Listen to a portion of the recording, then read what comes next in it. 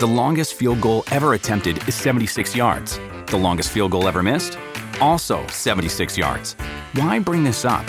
Because knowing your limits matters, both when you're kicking a field goal and when you gamble. Betting more than you're comfortable with is like trying a 70-yard field goal. It probably won't go well. So set a limit when you gamble and stick to it. Want more helpful tips like this? Go to keepitfunohio.com for games, quizzes, and lots of ways to keep your gambling from getting out of hand. Funny and charismatic, an overachiever who was on the honor roll. That's how Louise Winant remembered her brother, Marshall Applewhite, who would go on to become the Heaven's Gate cult leader. Heaven's Gate was curiously techie. It had a website before most traditional businesses did, and its beliefs were something like out of Star Trek, involving aliens, UFOs, and talk of ascension to the, quote, next level. But it also had strains of the familiar. It clearly borrowed from Christianity, and as Applewhite claimed to be able to save his followers from Lucifer. It was a combination that converted many people, which led to a 1997 mass suicide that stunned America. Bursting through the national consciousness, Heaven's Gate instantly became infamous. And this is the story of Heaven's Gate.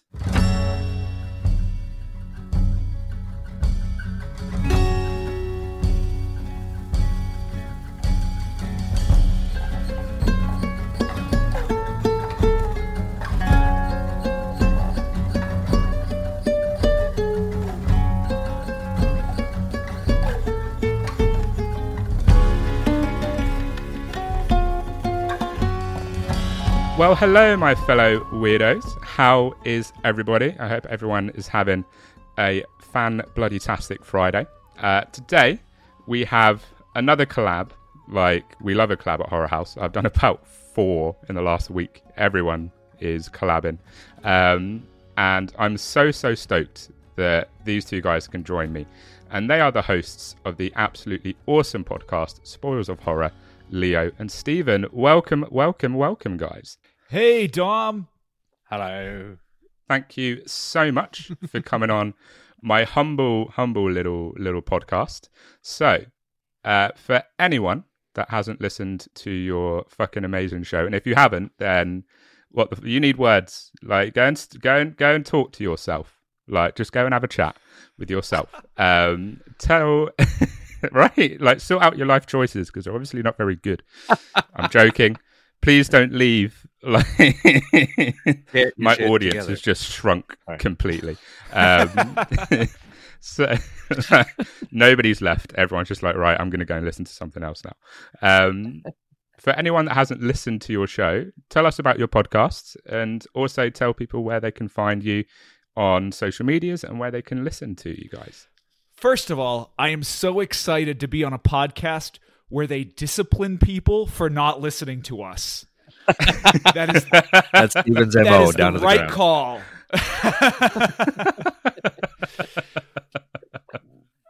We are Spoils of Horror. We're a weekly horror movie hangout podcast where we cover everything from the popular to the bizarre. We're not a review show. We just like to hang out, crack jokes, and have a good time. And unfortunately, Stephen's there too, so Beautiful. we put up with that while we do the best we can to make the rest of it happen. I'm kidding. I mean, you got to do what you got to do. Yeah. If you would like to hear Leo and I banter and make fun of each other like brothers while a horror movie is sort of playing in the background, join us. We're on Spotify. We're on all the different shit that you can listen to a podcast on. Yeah, it's great. It's a lot of fun. We have a good time. Horror on all social media. You'll find us. Yes. And they didn't pay me to say good things about their podcast. God, no. That is all me. That's all from the heart, baby. But no, we haven't paid him yet. Not yet. Like they said we're going to pay you in Flavor Aid packets. I mean, you said you got Netflix money, so that was a lie. But it's fine. It's fine. I can take other forms of payment. Well, that sounded really dodgy, that didn't it? We're a continent away, Dom. Yeah. That's a very, very large red light district. That's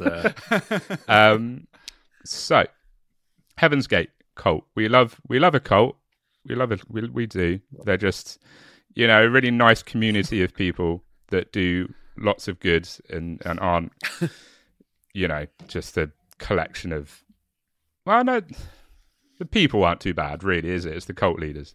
They just annoy me, But hey ho. But we love a cult, and this cult, you may be familiar with it. They were pretty infamous, because of a certain thing that we will be talking about in not but a moment. But we are talking about Heaven's Gate today. So, Leo, Stephen, are you ready to do some cult shit?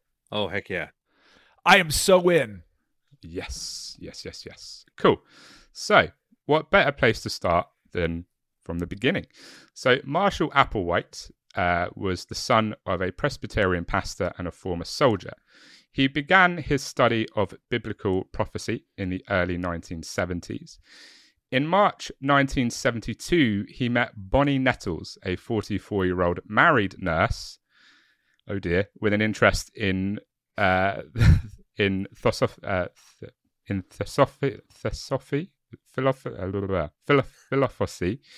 Oh my God, I was really struggling with that one. Bloody hell. That's right, my audience are like proper used to me not being able to talk English. She has a degree. Yeah. She has a degree. You don't know, Stephen keeps me on the show just so that I can edit all that stuff out from him. And that's how he sounds so good. So I'm used to it. So I know what I'm going to be doing in this edit later. Fucking hell. So he met Bonnie Nettles, a 44-year-old married nurse with an interest in biblical prophecy after being fired from the University of St. Thomas in Houston, Texas, over an alleged relationship with one of his male pupils. Cool. The first fucking bullet point, and we've already got to Nonce City. Ah, good stuff. Can I say Good something, stuff. Dom?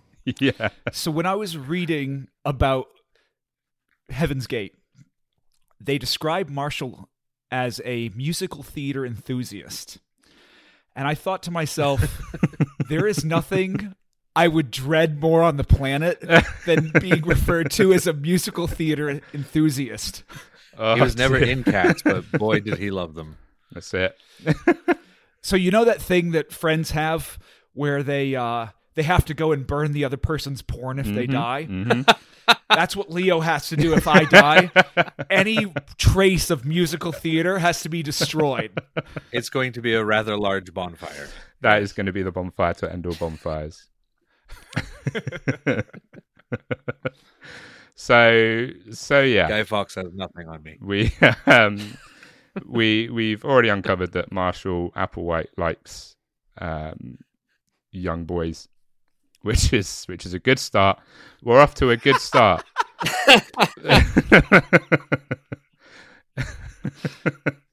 Awesome stuff. And this woman was already married, so that's 2 strikes in 1 bullet point. Good stuff. And that's the first bullet point as well. Welcome to Jim. Oh, dearie me. If there was ever right? If there was ever something that like it could make you go, oh, so he's going to be that kind of guy, I think right off the bat, I've sort of uncovered that very quickly.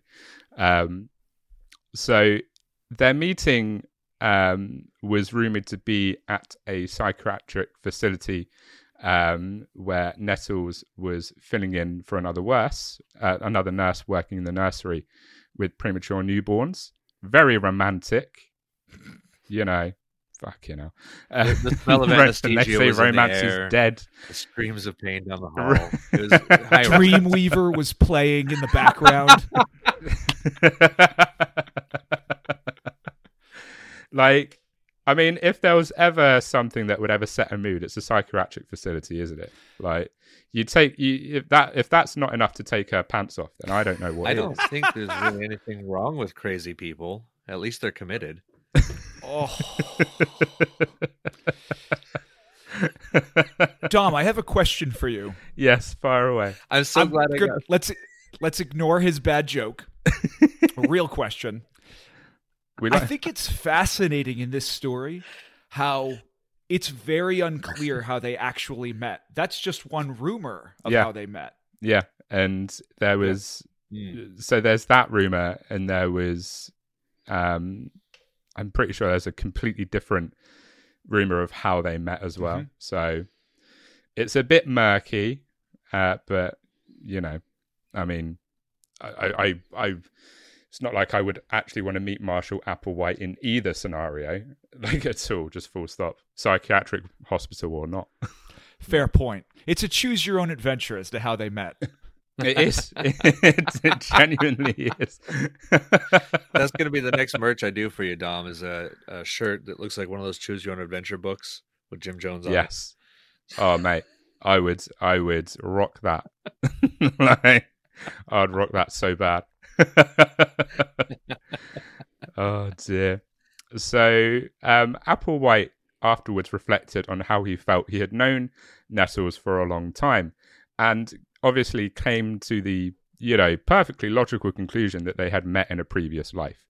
She persuaded him that he had a divine mission by telling him that their meeting had been forsaken to her by extraterrestrials. Yeah. I appreciate you just letting that hang for a minute there. Oh, there's going to be a lot in this episode where I'm going to let it hang just for like a few seconds. That's what you call space crazy. That's a certain level of dysfunctional. It's interesting how during that time period, UFO sightings were like a craze. So that is true. There were loads of them, wasn't there, in the 70s? Well, Jim Jones was not just charismatic in the people. He was also really good about finding the local trends and what was hopping at that time and latching onto it, using it to his advantage. That's it. But no, I didn't even sort of twig when I was outlining this that UFO mania was such a, you know, rampant sort of thing in the 70s. So obviously that's probably, I mean, that's part that I'm assuming that's partly why she, you know, she was like, oh, it's, you know, it's fucking E.T. telling us that we were meant to meet, and it's it's really interesting. Yeah, even Jimmy Carter had a UFO sighting around that time. He did. I didn't actually know that. I mean, I don't know my U.S. presidents very well. I'll concede that. Unbelievable that we are not the center of your life. I know, right? Just because we ran away from home so many years ago doesn't mean we should be forgotten. I'm still quite bitter that you threw all of our tea off a ship. That's what it is. Yeah, and we still have the highest taxes in the area, so it didn't do us much good. That's all right. I'm pretty sure our taxes here are going up, and our national insurance is going up, and everything is going up. But hey ho. This is what you guys come to Horror House for, move. Our politics and our complaints. I know. I said that I would never get political on this podcast. To be fair, it took me 20 episodes, whatever I'm on now, to actually get political. I'm quite proud that I managed to keep it out that long. You're not really being political as much as just making fun of us for, you know, ditching you guys and ghosting for 300 years. The original ghosting. We didn't answer any of your parchment letters.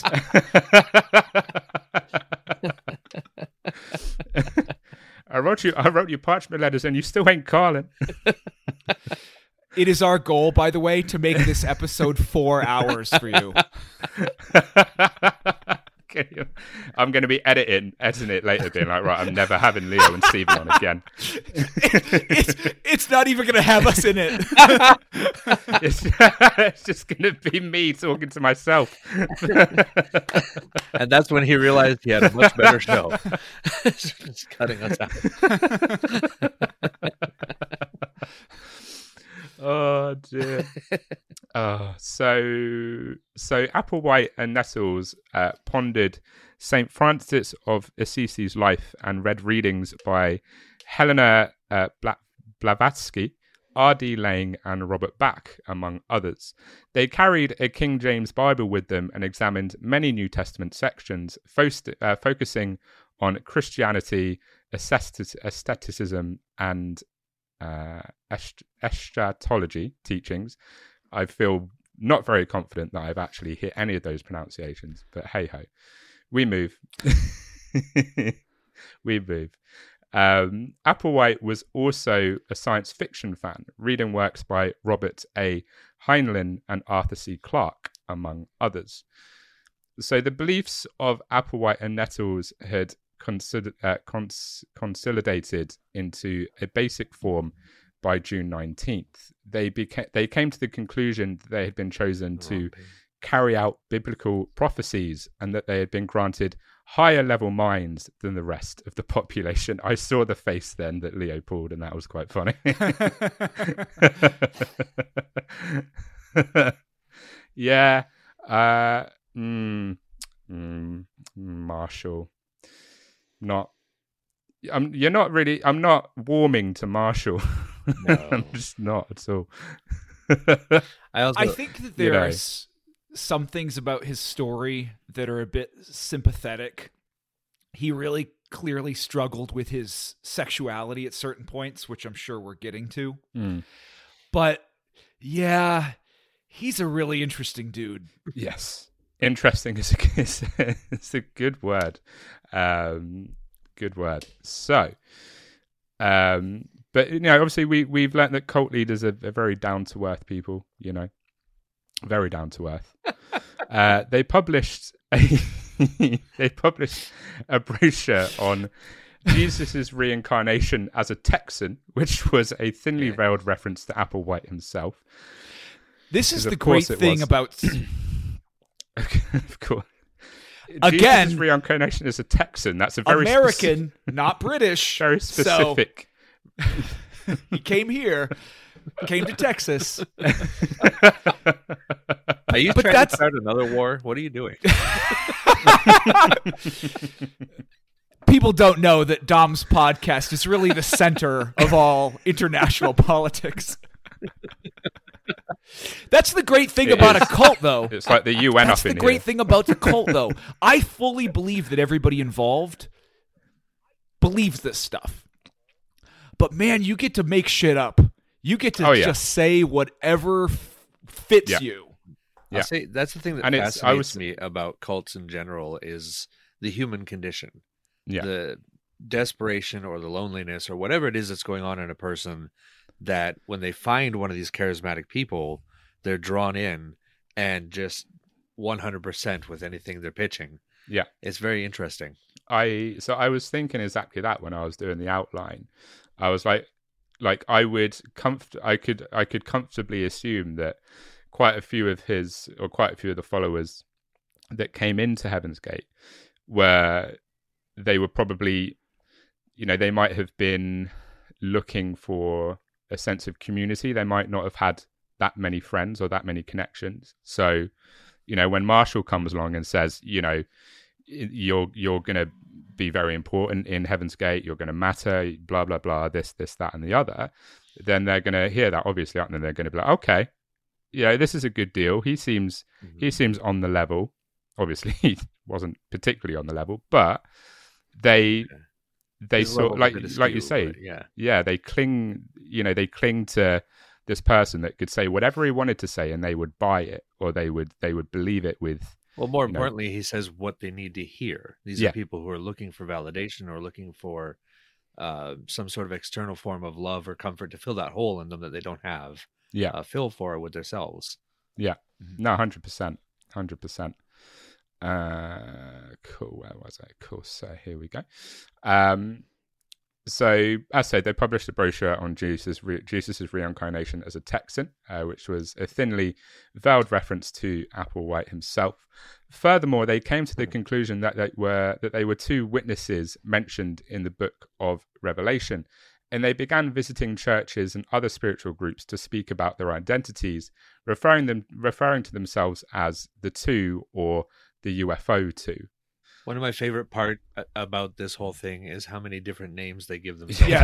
They take loads, don't they? Yeah, they're worse than some of the punks that I know that just give themselves. I think I might start giving myself fucking all sorts of terrible names, wild nicknames as well. Just pick one. Yeah.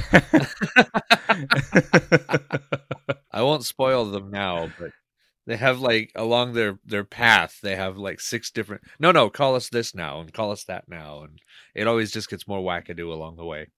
Some like the people are fascinating, aren't they? They really are. Like, I kind of wish that I was studying sort of like a psychology degree or something, because I'm always interested in like how the mind works and why people do what they do.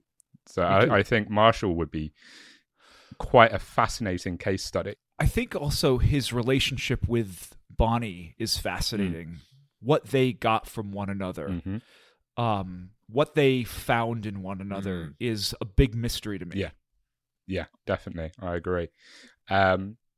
So they believed that they would be killed and then restored to life, and in view of others, transported to a spaceship or onto a spaceship. This event, which they referred to as the demonstration, was to prove their claims. To their dismay, these ideas were poorly received by existing religious communities. And I, for one, can't believe that their ideas were poorly received. I mean, they're obviously grounded in reality, right? It's completely believable, if you ask me. So Depending on which reality you're talking about, and I'm saddened. Absolutely. Other religious communities are just like, what's... No, guys, no. They're just like, what? How could you not believe us? What? Why is it that there are no cults that the ending result of what they're going to do doesn't lead to something that sucks? It's always that they're going to go somewhere great, or they're going to go on a UFO. It's never that they're going to get dropped into a volcano, or that they're going to get jettisoned into space and there's nothing out there. If you join this cult, you're going to get, free passage to Barbados. And it's like, no, you're just going to get cyanide poisoning. Everybody gets instead. a Disney cruise at the end. Or everybody gets a Disney cruise. Yep. I mean, I would join that cult. Jeez. Don't forget to put on your patches. You're going to die and nothing's going to happen. You got to die with your Mickey ears on as well. Remember that. That's it. Where was that? Cool. So Sharon Morgan became their first disciple, you could say, in May 1974, abandoning her children to join them. Sharon left the group and returned to her family a month later. So obviously, it was like, yeah, I'm a head out because this is not for me. Thank you for the opportunity, Marshall Applewhite, but I've stuck out my probation period, and it's not quite what I'm looking for. I'm gonna go home now. Good choice on her part. Yes, that is. That's exactly what I said when I was like, yeah, that was actually, in retrospect, that was actually a probably really good choice. Probably a very good choice. So Applewhite was Nettles and Applewhite, were arrested and charged with credit card fraud for using Morgan's cards, despite the fact that she had consented to their use. However, the charges were later dropped. However, a regular check revealed that Applewhite had stolen a rental car from St. Louis 9 months prior and was still in possession of it. Applewhite was then imprisoned for 6 months, mostly in Missouri, until being released in early 1975 and rejoining Nettles. How did he think that he could keep a rental car for 9 months? And nobody would be like, so that rental car. He probably thought he could keep it longer. I was gonna ask the same question. It's a fucking rental car. They're just like, it's like a library book. Just bring it back. It's just another nickel each day.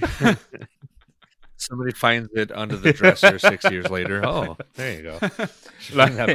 I've been banned from the car rental place because it was just sitting in my garage. I was about to say, do you think he went to his garage one day and he was like, oh shit, yeah, the car, I haven't given that back. Oh, I really need to return that. Man. It was like behind the toolbox. Oh fuck! And a really big lawnmower sat in front of it.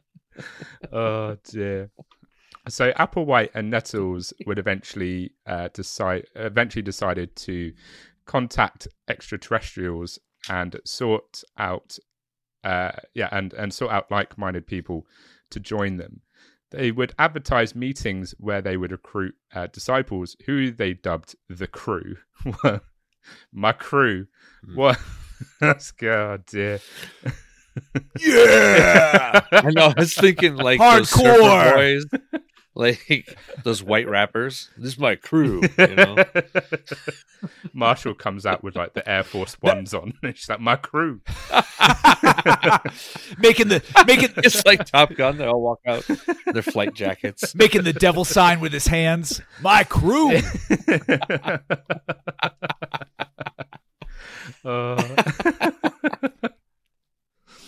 Oh dear. So they also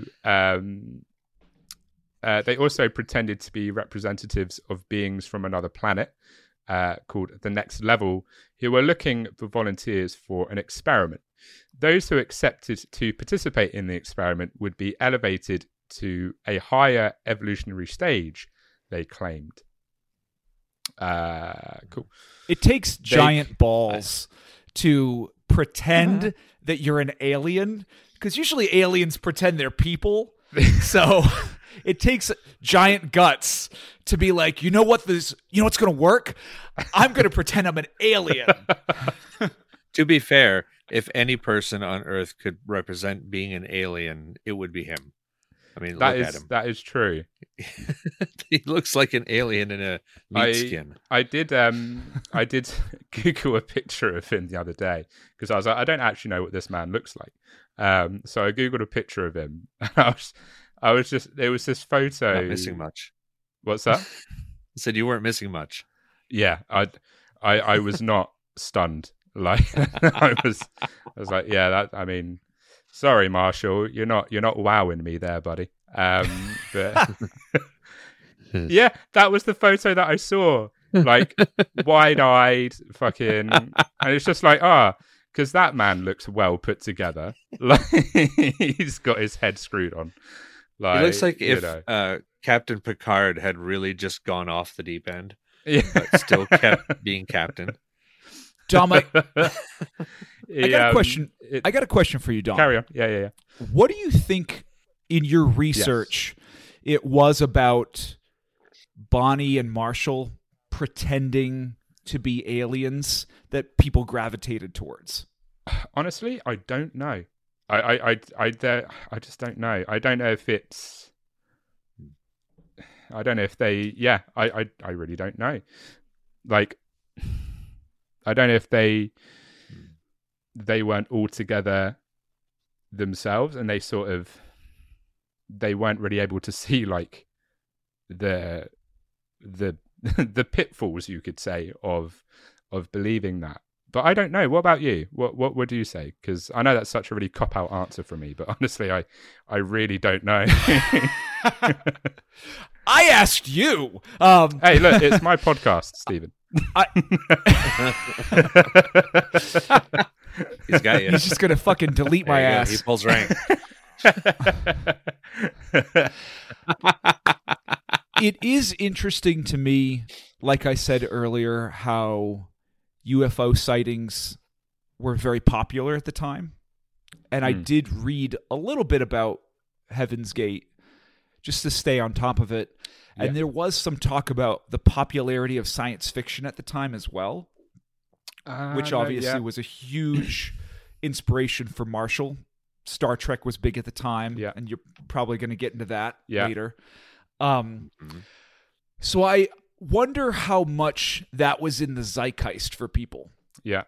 No, it makes sense, wasn't it? Because there was a lot of sort of UFO mania, wasn't there? At the risk of using another cop-out, but the 60s and 70s in America were a much different time, and people's minds were very expanded. So No, yeah, that's true. I suppose people saw what was sort of going on with this UFO mania, I suppose you could say, and they really believed that, you know, that this was on the level. Like, they really believed that they could board, you know, this ship, and they could go and get them, you know, transport themselves into another, you know, body and all that stuff. So, you know, maybe UFO mania got into the minds of people, and it sort of... I don't know if it's the same in the UK, but with Hollywood, whenever there's a really good movie, if it's a really good Western, for example, or a really good vampire movie, then suddenly everything explodes and it's nothing but vampires or nothing but Westerns. And I kind of feel like it was a lot of that mindset as well, that human condition to be, oh, this is popular, now everything's all about it all the time. Yeah. No, we had that. I'm pretty sure when, like, it came out over here, we had loads of killer clown sightings. I'm pretty sure you had that in America as well, didn't you? You had, like, killer clowns going around. Yeah, we had it before the movie came out, actually. Oh, did you? I think it over here it was when it was released. There were sightings. I'm not Look sure. up sometime. We had a whole incident about clowns hiding in forests, jumping out of people and stuff. It's really interesting. We have yet to have a killer clown cult, though. Ooh. I'm waiting for that. I think you just figured out my retirement plan. Thank you. I think when you know, when you guys are like, right, you know, the spoils of horror, it's been a fun ride. I think Killer Clown Cult is where you guys should go after this. Like, what if that's our Patreon? And we haven't done one yet. We're looking for a good idea. That might be our angle. I think you found it. Yeah. Enjoy the free show for the horror movies, but come to Patreon for religion. Very come silly for the horror. Religion. Stay for the like any other. Stay for the religion. That can be your tagline. Get enlightened.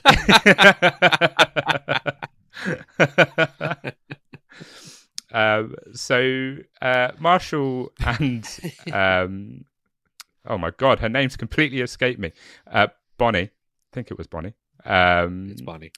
Thank you. I could have just scrolled up through my notes then, but I just so I'm just going to wait until the name gets back to me. They conveyed their simultaneous revelation that they were two witnesses inscribed into the Bible's end of the world account in April 1975 during a meeting with a metaphysical group of 80 individuals hosted by Clarence Klug in Joan Culpepper's Studio City, Los Angeles home.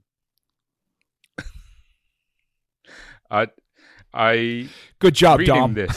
Reading this is I thought I did all right on that. I'm not gonna lie.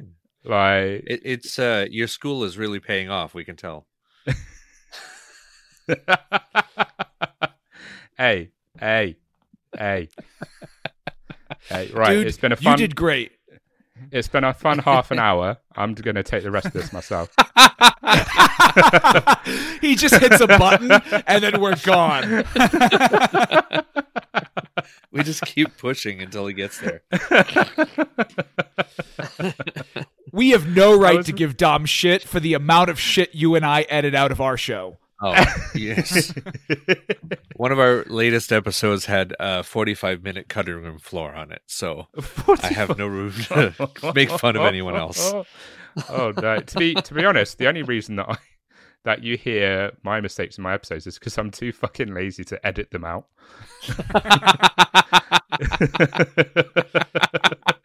So I'll just keep. I actually really respect that. I understand. I like people want to hear the real me, and the real me obviously can't speak English properly. So, well, you've got the Queen's English, so you're doing okay, dude. Yeah, you already sound better than us already. Like the mark of where you sound is here. We sound way down there. Oh, come on. You're selling yourself just a little bit higher. Don't sell yourself that short. Please continue. We could do this forever. This actually might be a 4-hour episode. I'm not going to lie. While recollections of gatherings vary, all agree that it was historic. It was a historic meeting, and that Applewhite and Nettles presented themselves as charismatic leaders with a powerful spiritual message. As a result of this meeting, between 23 and 27 people opted to join Heaven's Gate. They managed to get like 27 people to join their... Wow. When you go their to an event that's called a metaphysical meeting and you say it was historical, there's something wrong with the entire event. Yeah. Obviously, that PowerPoint presentation must have been fucking fantastic if it got 27 people. He had his laser pointer out. It's looking very sci-fi. What you don't know is that there were 3,000 people there. So the conversion rate wasn't good. Yeah. It's not actually that impressive in perspective, is it? Oh, you got 27. Oh, that's really good. How many were there? 2,700. We're at a 1% conversion rate. Yeah. Oh, dear. Baby steps. So, Applewhite and Nettles would later preach at a hotel hall in Waldport, Oregon, in September 1975. Around 20 people vanished from the hotel and the public view after selling all worldly goods and saying goodbye to loved ones and joining the group. So they just were like, "Oh yeah, so love, I love you, and this has been a really nice marriage, but I'm heading out. Don't try and call me. I'm leaving on a space plane. I'm out. And these don't know when I'll be back again." And these families, I mean, they left their kids behind. It's crazy. Yeah. It's. I mean, joking aside, insane. that is a certain type of mentality to just, I don't know, hear one person speak and all of a sudden everything you've ever done in your life is over and just going to walk.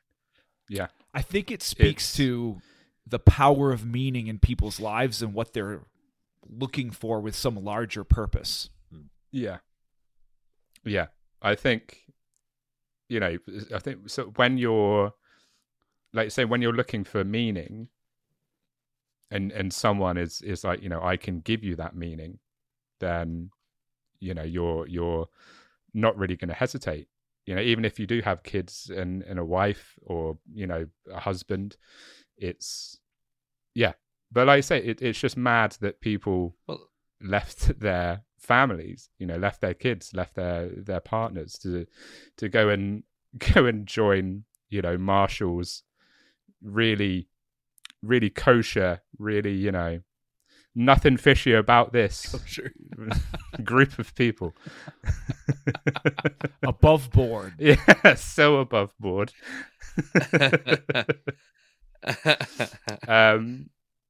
So later that year on CBS Evening News, Walter Cronkite reported on the disappearances in one of the first national reports on the developing religious group. He said, a score of persons have disappeared. It's a mystery whether they've been taken on a so-called trip to eternity or simply taken. I mean, it's not really much of a mystery. Well, not now. They were just simply taken. Come on, Walter. Yeah.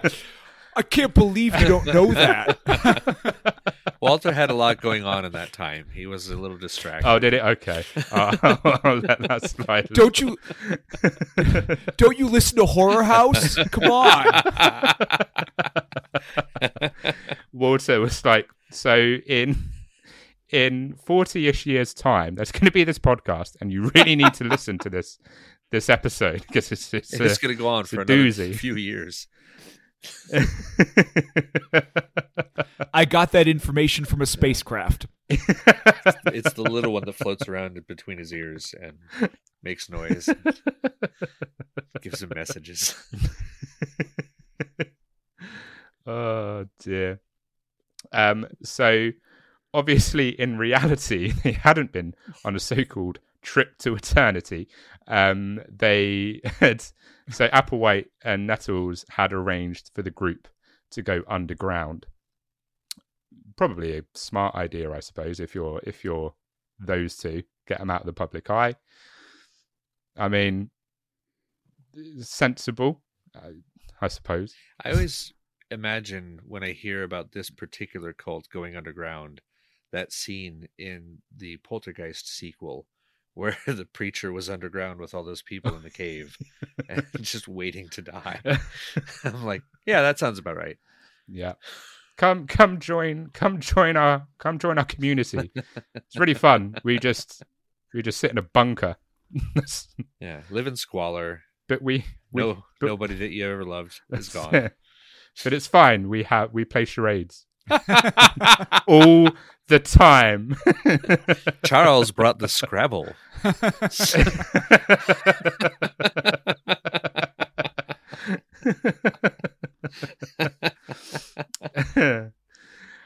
So from that point forward, Doe and T pronounced, or Do and T pronounced Doe and T, led the roughly 100 member team across the country.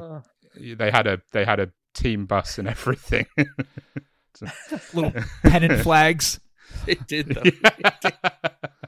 They had a mascot in the coach and everything. It was somebody comes out with a giant head of Marshall Applewhite, and he's like, "Hello, kids.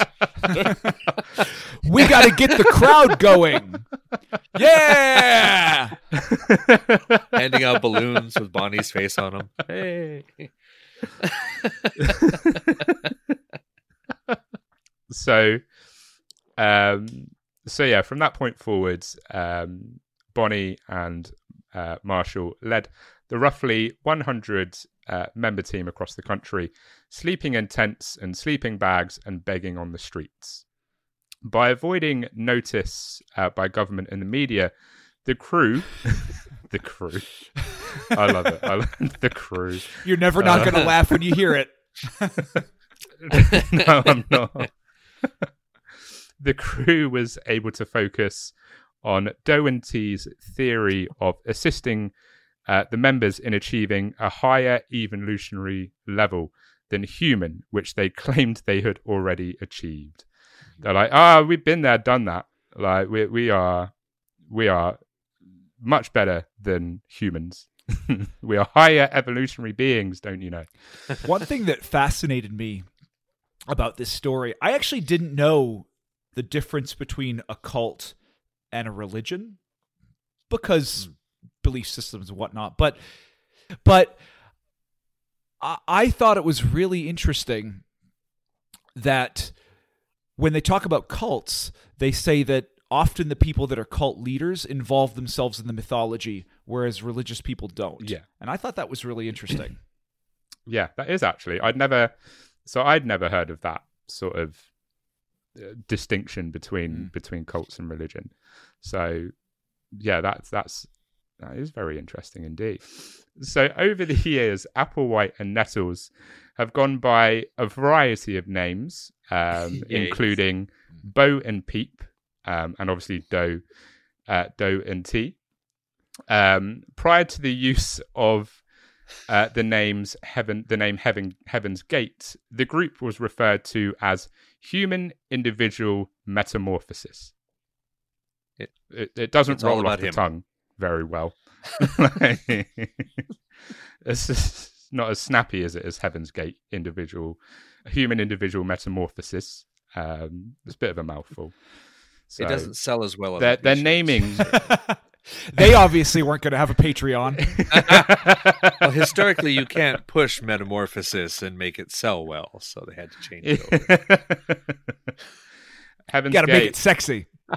That's it. Like, Marshall, I know you're a higher level human being and stuff, but your naming of your group is shit.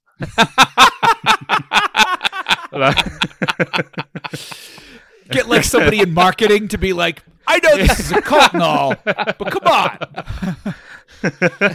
You got to get more than 27 people. Yeah, sadly they did. Yeah. Dear. So the group reinvented and renamed itself multiple times and used a variety of techniques to recruit new members. Applewhite felt he was a evolutionary kingdom level above human, meaning he was related to Jesus directly. Of course, this man was related directly to Jesus. Yeah, he was Jesus' other brother, the one that didn't get in the book. Yeah, it was through marriage. It was like a third cousin. Marshall was the middle child, so he wasn't. They never hated him, but they never really talked much about him. They just let him, exist. So Applewhite's writings, which incorporated elements of millennialism, Gnosticism, and science fiction, suggests that he saw himself as Jesus's successor and present representative on Earth. During the early days of the religious organization, Doe and T taught that Doe's physical body was inhabited by the same alien spirit that belonged to Jesus, and T, who is Nestor's obviously, was presented as God the Father. They never find out that there's somebody that sucks or that doesn't matter. that like 3 sort of bullet point piece felt like I was on the worst acid trip in the world. Yeah, you're not far off. Mm-hmm. Like, the story was mad. Is so crazy. Inhabited by this. I was going to say, it's fascinating, as crazy as it is to say all this out loud, that it actually happened. Yeah. Like, this is real life crazy. Like, and it meant so much to people. Yeah. Yeah, it really did. I mean, that's actually very really true, though. did. Like, all kidding put to the left for a moment. Like, there are people out there who were really devoted to this and really into it and sincerely believed the message that was putting out there. And I feel bad for those people, like the ones who's made it through, who got out or what have you, to have to live with looking back and going, damn, what the hell was I smoking that day? Yeah. It would have such a like mentally destroying effect, wouldn't it? Mm-hmm. Like I can't imagine sort of, getting out and then having to live with that for the rest of your life. Well, and we had touched on it earlier, the psychology of the human condition that I find fascinating, you find fascinating, and this is part of it for me, is not just during and what brought you there and what made it so appealing to you, but then the aftermath. And those who at one point decided, hey, I need to get out, and the other ones who stayed, and then the other ones who just didn't show up that day when everything went haywire. Yeah. And now they're like, well, now what? The door's closed. Everyone's bugged out. Yeah. And you would have, I can imagine that survivor's guilt would be so prevalent as well. The people that did get out. Mm-hmm. Madness. I don't know if you know this, Leo, but I actually knew some people that were involved with a cult. There was a cult up in Maine that I had some, kind of like a small association with. And there were some people that left. I actually dated somebody who left. Oh. And there's enormous guilt because they have to jump ship. They have to step out, but they are leaving other people behind. It's very difficult. Yeah. I don't want to make a nasty comparison to it, but it's a lot like, I know somebody from Jehovah's Witness who got out, and it's a very similar mindset, a very similar track, the way they describe it to what you hear from people who got out of a situation like this. Yeah. It's just mad. And like you say, it doesn't even, like, if you had no idea about Heaven's Gate, and say, you know, you listened to this episode, or you watched something about it, or whatever, and you had no knowledge of it, you would sort of look or hear this and you'd be like, this sounds like a movie script. It doesn't sound like this was real. Like, this sounds so sort of unbelievable there was no way it didn't. But obviously we're very, very aware that it did. But yeah, it's madness, absolute madness. So the crew used numerous methods of recruitment as they toured the United States in destitution. Proclaiming the gospel of higher level metamorphosis was one of the methods of recruitment. The deceit of humans by false god spirits, envelopment with sunlight for meditative healing, and the divinity of the UFO 2. Cool. Some sociologists believe that during that time period, the popular movement of alternative religious experiences and individualism found in group spiritual experiences contributed to the growth of the new religious movement. I was going to say Sheilaism. I think that might be right. Sheilaism, as it was dubbed, was a way for people of various religious backgrounds to come together around a common universal faith, which followers of new religious sects like Applewhites found to be a very appealing alternative to traditional dogmas in Judaism, Catholicism, and evangelical Christianity.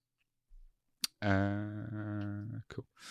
So many members of Applewhite and Nettle's crew came from these backgrounds. Most were long-time truth seekers or spiritual hippies who had long believed in attempting to find themselves through spiritual means, combining faiths in a sort of cultural, sort of a cultural cocktail, I suppose, well into the mid-1980s, according to researchers.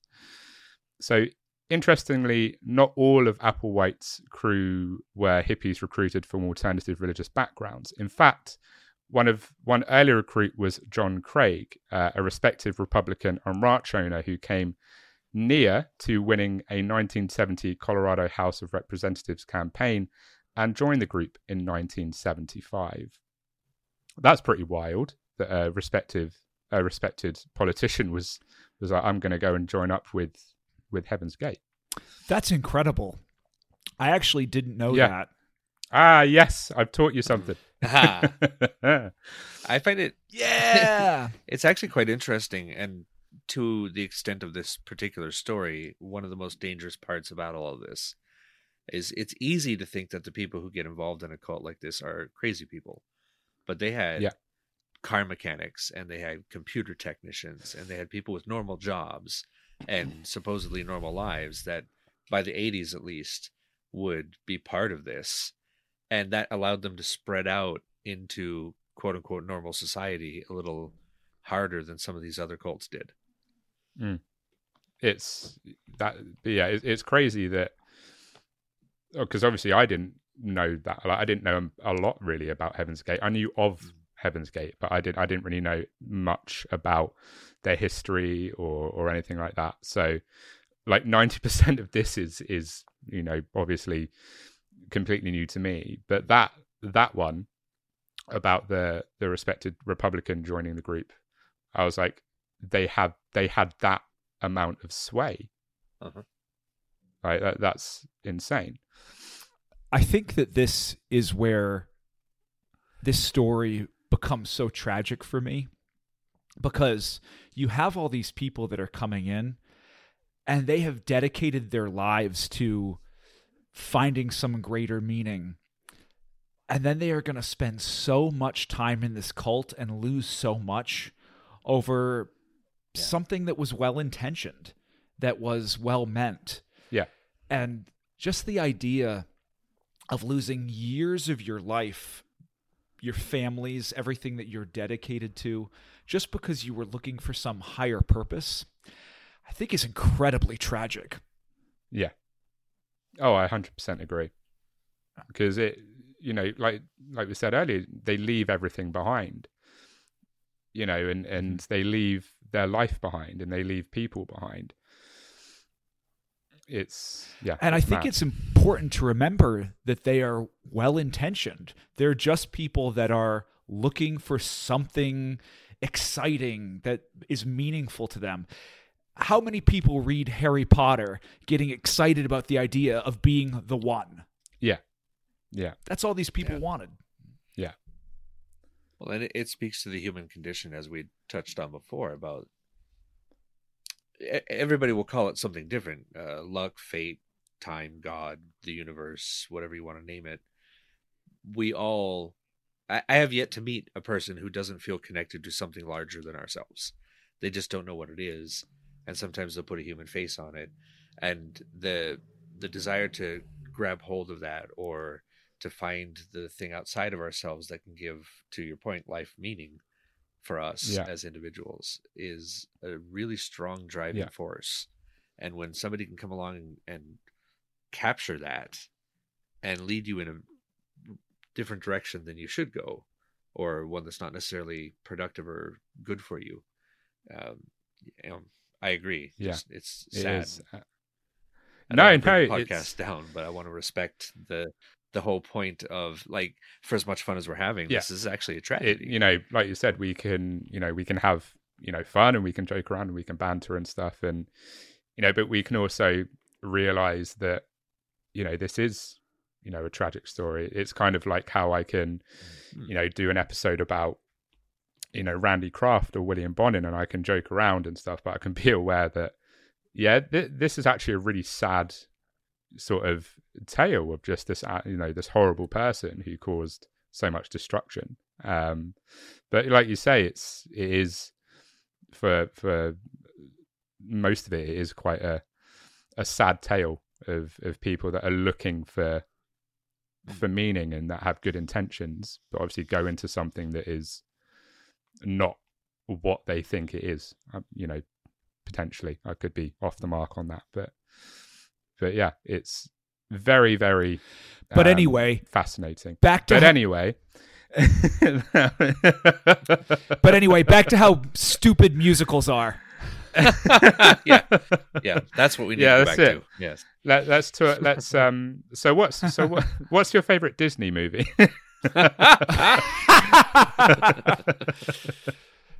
You know what everybody wants to know? The favorite Disney movie of two single 40-year-olds.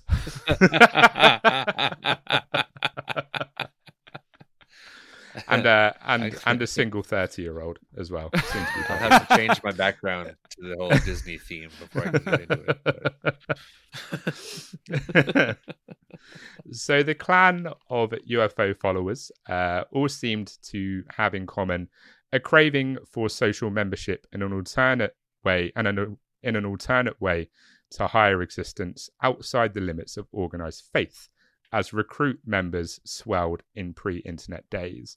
So the first part of that actually sort of reminds me of what we just talked about, where people, you know, they have sort of this common desire to have something more, to have something that, you know, that has more of a meaning to them. So beginning in the early 1990s, they identified themselves as Higher Source and used their website to proselytize and attract disciples. In the years that followed, rumors began to circulate among the group that the impending comet Hale-Bopp held the key to their final salvation and ascension into the kingdom of heaven. And that was a little background into Heaven's Gate. I'll take all the red flags I can for $100, please. And with that out the way, it's time to talk about the event that made the cult infamous. It's time to talk about that area of their history. What people don't usually know is they actually spend a good money on advertising for this event. They got Hanson to perform for the Hale-Bopp comet. No, get rid of him.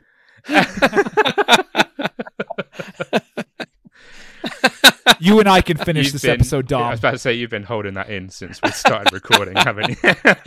I've been waiting all this episode to pull that joke out. And I mean, at least I only have to deal with that for this episode. Right, Stephen has to deal with it for... the greatest problem of Steven's life with me on the podcast is I'm the one that edits it, so I get to decide what I'm keeping.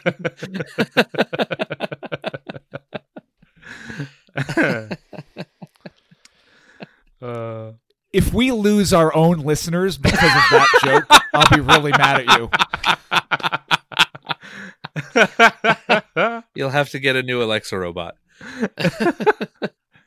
It's right. This can just become a 3-person podcast. Completely different to what I'm doing now. Like, not true crime, not single hosted.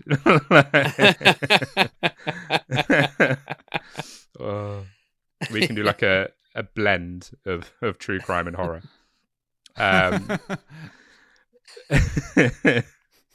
So here we go.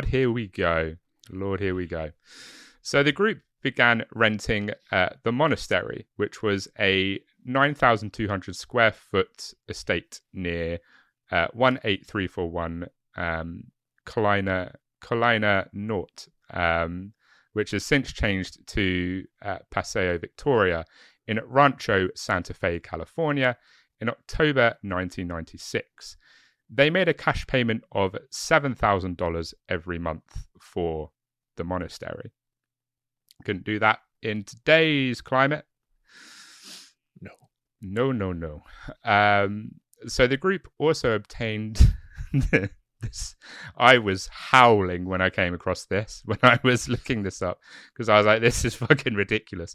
The group also obtained alien abduction insurance in the same month. Yay! which insured up to 50 members and paid out $1 million per individual. The policy covered the policy covered abduction, impregnation, or death by aliens. Prior to this, they had purchased land in Monzano, New Mexico in June 1995 and had started work on a compound made of rubber tires and concrete, but had abruptly left in 1996. Alien abduction insurance. One of my most favorite things about this story, about this cult, is that it is a cult founded by aliens who are trying to ascend you onto an alien spaceship, but also give you alien abduction insurance in the process.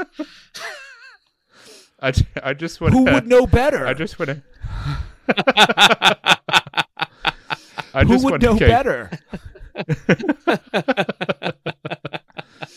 So, I just want to read out the policy coverage again. The policy covered abduction, impregnation, or death by aliens. Yeah, when they get tired with the cows, they come for you, and it's a whole different mess. $1 million per individual as well. That paid out. Like now, I have a question for you, Dom. Will this also be included in the Horror House Patreon? Alien abduction. When I create a Patreon, one of the perks on the tiers will be alien abduction insurance.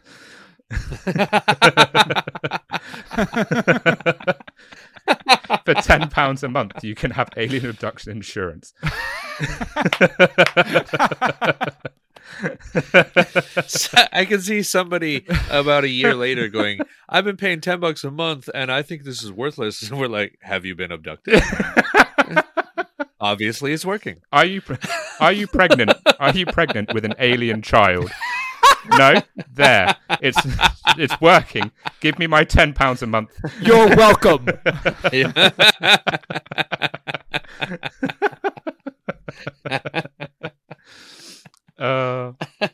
You're welcome. You're still alive, aren't you? Aliens haven't killed you. There. It's working. Stop moaning about your abduction insurance.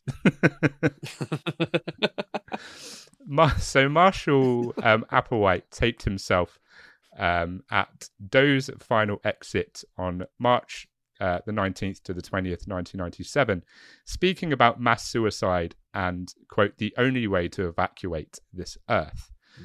After claiming that a spacecraft was following Comet Hale-Bopp and that this would mark the closing, I can see that you wanted to make that joke again. Oh, no. One and done. Turn his mic off, Dom. Turn his mic off. This is being as fully respectful to the tragedy that it can. This is one of my favorite cult stories because it is just so ridiculous. Yeah, it's wild. It's wild. And I just want to paint a picture for Dom's listeners. So Leo is making Hansen jokes. Jerks. That sounds worse. making Hansen jokes while he's sitting surrounded by plastic skeletons wearing an Evil Dead shirt. So the whole thing's fucked up. Evil. Making Hansen jerks. The weirdest thing about I'll be remembered for that. They're still doing albums. They're actually still relevant to some people. When they're out there on tour. It's weird. When I go on Buzzsprout and make a soundbite of this episode, I'm using Hansen jerks in the soundbite.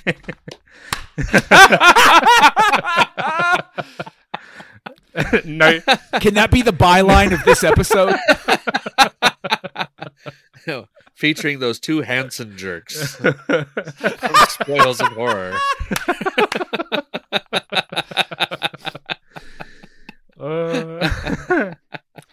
That's our band name. Those two Hansen jerks. We're a cover band. Oh, dear. So... Don't let us stop you, Dom. Please continue. I can't actually remember where I got to on that bullet point, to be honest. I think I got to the only way to evacuate the Earth. I'm just gonna do it or do it again. Oh, we're on. Marshall Applewhite taped himself at Doe's final exit on March the 19th to the 20th, 1997, speaking about mass suicide and, quote, the only way to evacuate this Earth. After claiming that a spacecraft was following the comet Hale-Bopp and that this would mark the, quote, closing of Heaven's Gate, Applewhite encouraged 38 followers to commit ritual suicide so that their souls could board the alleged spacecraft. Now, Leo, I got a question. Yes. You and I are the same age. Do you remember seeing this on the news? Because I do. Oh, yeah. I collected tabloid magazines for a short time. Anything that would have Satan's face in a cloud because it made me laugh. I would just buy it and put it in the pile. And they stopped doing that for a while because everything was Heaven's Gate and everything, the news was covering all of it and this Hale-Bopp thing. And they made so much noise about it themselves, let alone the other people going, wow, these guys are fucking crazy. I still have this image burned in my mind of watching the news and seeing I think it was the Reebok shoes. Yes. As the cameras panned across the people. It's a haunting image. It really is. And like immediately recalled the shoes. They're not in production ever again. You can go on eBay and find them for a couple $1 million, but who wants to? Like, of course you can go on eBay and get them for fucking hell. You saying that you can find shoes. It reminds me of like how you can buy like murder souvenirs. Like you can get like paintings from serial killers, or you can get like Bonnie and Clyde's, part of their car or something, and it's madness. It's like, oh yeah, John Wayne Gacy was a piece of shit, but I'm going to get a souvenir from him because it's like what a weird market out there for that kind of stuff. It is, isn't it? Yeah. It's insane. Yeah, it's something that I have mixed feelings about, murderabilia, because I think that there is something that I find really abhorrent about it, but I have to own the fact that there are a lot of people that I know that are very into this kind of stuff, and I've never really been able to get a good answer from them as to what is appealing about buying like a John Wayne Gacy painting. Yeah. It's The only thing that I can think really is, so like I'll admit that I have like a morbid curiosity, and I guess some people could use that as a sort of a reason why they're like, I know that it's morally questionable, but I've got like this morbid curiosity. I think it dips into a different form of the psychology around all this, because it's a piece of history in a weird way. Yeah, and something tangible that really happened. And if you're studying this, and even not from a deranged point of view or a weird point of view, but it's like getting an autograph or getting a memorabilia from a show that you love or a movie. It's in that same kind of mindset, just wrapped around a different topic.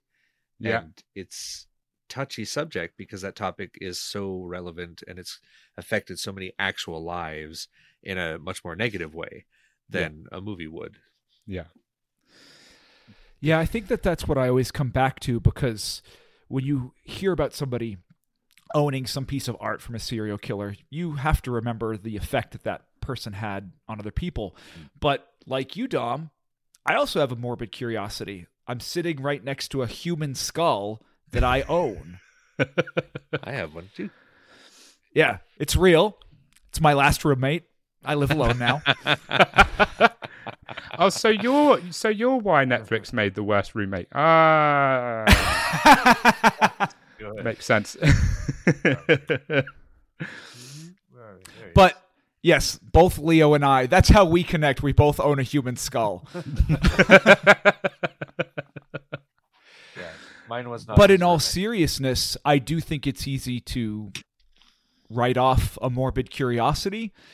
But at the same sense, me having a skull or us talking about, serial killers or crime or horror movies is not the same as owning something that somebody's profiting off of a heinous crime.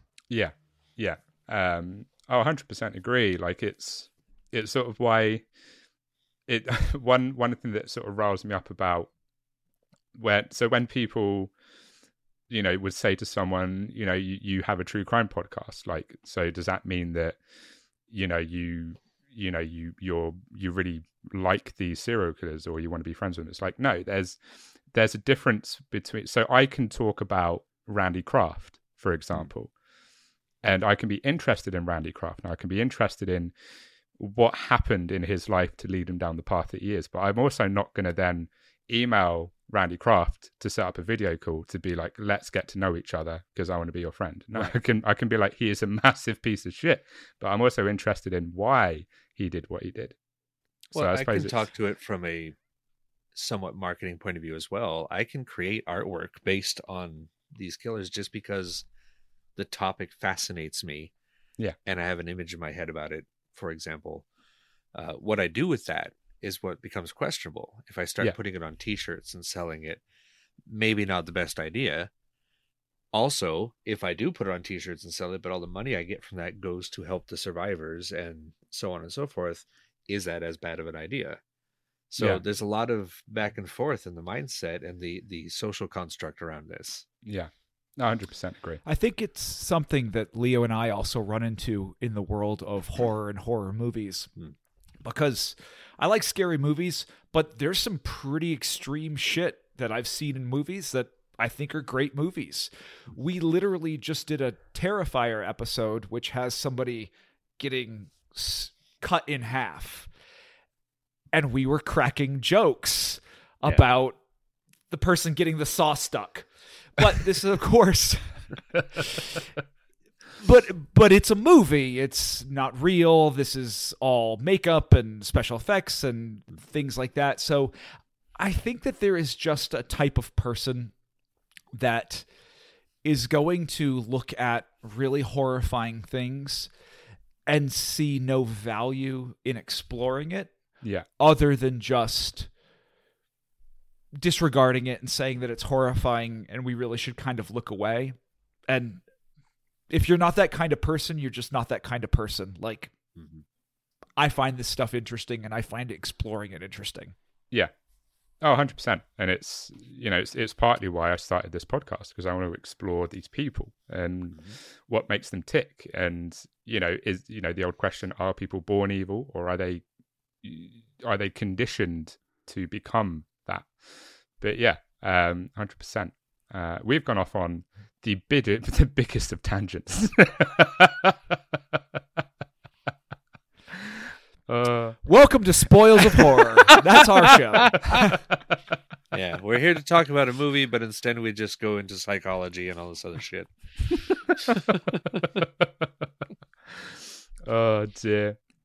So after their deaths, Applewhite believed that an unidentified flying object, which of course is a UFO, would transport their souls to a level of existence above human, which he defined as both physical and spiritual. Each member videotaped a farewell message as part of their preparations. So members used phenobarbital. I think I pronounced I can never pronounce like medication names or anything to do with sort of that stuff. I always get tongue-tied. I'm pretty sure phenobarbital,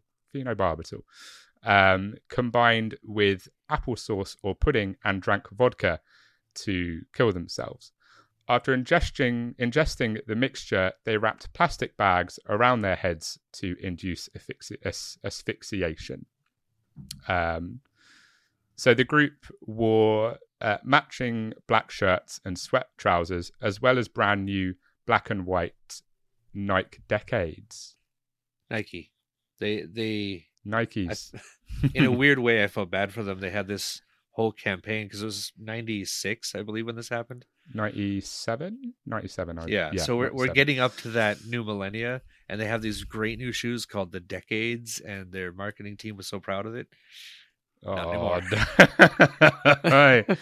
is it really bad that like when I sort of looked at the photos that I'm going to put, because obviously when I go on Instagram it'd be like, episode blah blah is dropping on Friday, I'll put a few pictures.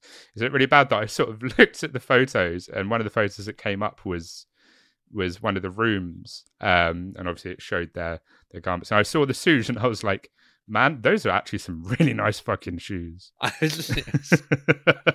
hear that they are, but like they looked clean.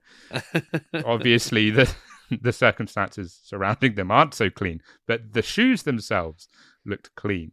Yeah, you can certainly feel a lot of empathy for the people that the lives were lost, but you can also take a step back and laugh a little bit about the person who had those shoes in their closet and was like, I won't be wearing these anymore. Toss those in the bin. Kids are always like, Mom, I need the newest, greatest shoe, or the kids at school are going to hate me. And then he shows up on Monday with these on after everything had happened over the weekend. But he didn't, like, people are going to be looking at him like, you're not as cool as you think you are. Oh, dear. So as well as the new black and white Nike Decades, they also had armband patches that said Heaven's Gate Away Team, which was one of several instances of the group's appropriation of Star Trek nomenclature. So Star Trek sort of, I suppose they're borrowing from Star Trek by putting on the armband patches. Yeah, they Dom, couldn't get the rights to the uniform, so. Dom, did you read about the fact that was the only show that they were allowed to watch? I thought that was really interesting. I didn't come across that, actually. That was they were only allowed to watch Star Trek. Yeah, it's the only show that they were allowed to watch. And the reason I actually know this is not because of true crime, but because I'm a Star Trek nut. And so they were only allowed to watch that show because of the science fiction nature of it. Wow. I mean, it makes sense. But that's wild. Another interesting tick on that, the gal that played Lieutenant Uhura in the original show, I believe her brother. Yes. I talk about that a little bit further down. So we'll shut the fuck up now. Then you can cut that out. That's fine. Sorry. Right, so do you just My want to bad. take the rest of the episode, Leo? Fucking hell, mate. Not at all. No. I'm trying so hard to be involved and be funny without actually just stepping over you. No, and not your at all. show. Don't worry. Don't Dom, worry. you were about to I say probably- something fascinating and interesting. Go ahead. I realised that I probably said that in a far more sassy way than I actually meant it. I don't mind. So, in addition to the shoes and the uniform and the patches, each participant also had a $5 bill and 3/4 in their pockets.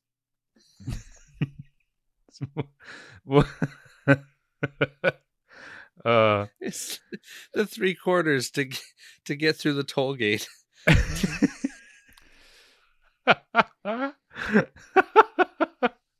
It was exact bus change. Can to you get- imagine, like, to get to the comment. they're like midway through the ascension, and like Marshall's like, so has everyone got their 3/4? And one of them's like, oh fuck, I left it. And they're like, God damn it, Dave, you had one job. Go back Bring and me get a it. $3. Everybody wait for Dave again. Fuck's sake, Dave, you forgot to order Dom, I have pizza a last question for night you. and now you forgot your money. Yeah.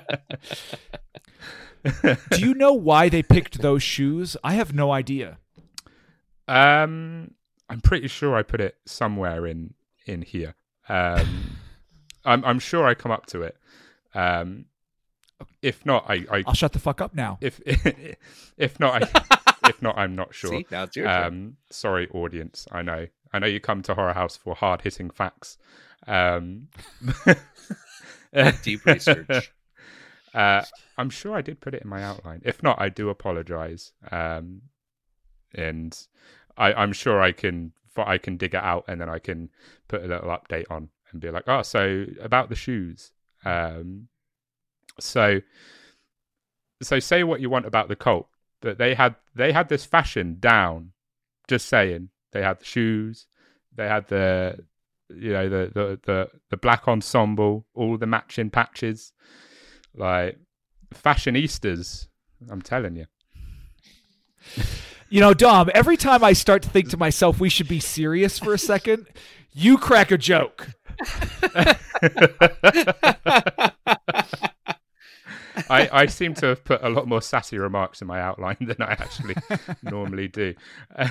I couldn't help but think with the armbands and the matching outfit, it gave a new meaning to fashion police.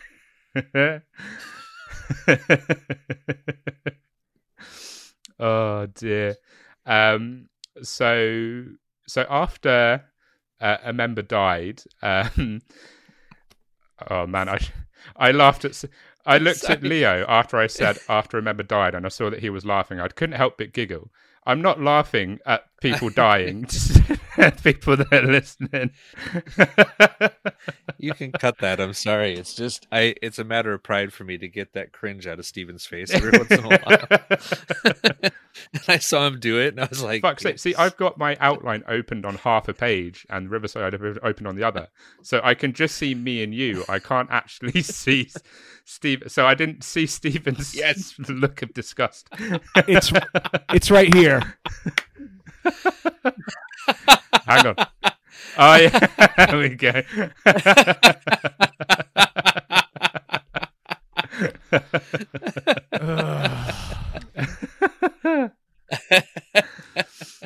Oh, dear.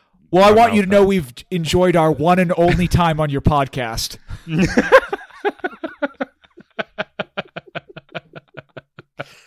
Good night, everybody.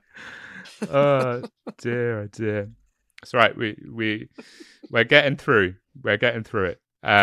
So after a member, right? So after a member died, a living member would then arrange the body by removing the plastic bag from the person's head and placing the body on its own bed, with the faces and torsos covered with a square purple cloth for privacy.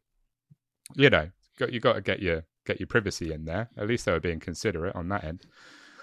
The two surviving members told Harry Robinson that the same attire was worn as a uniform for the mass suicide to symbolize togetherness, and that the Nike decades were chosen because the gang, you'll never believe the really deep meaning that the shoes had, right? So the Nike decades were chosen because the group got a good deal on the shoes. Very sensible. Like that's legit the reason why they were wearing the Nike, because they got a bargain on the shoes. They had one guy that was a member who could get things wholesale, and this was their best bet.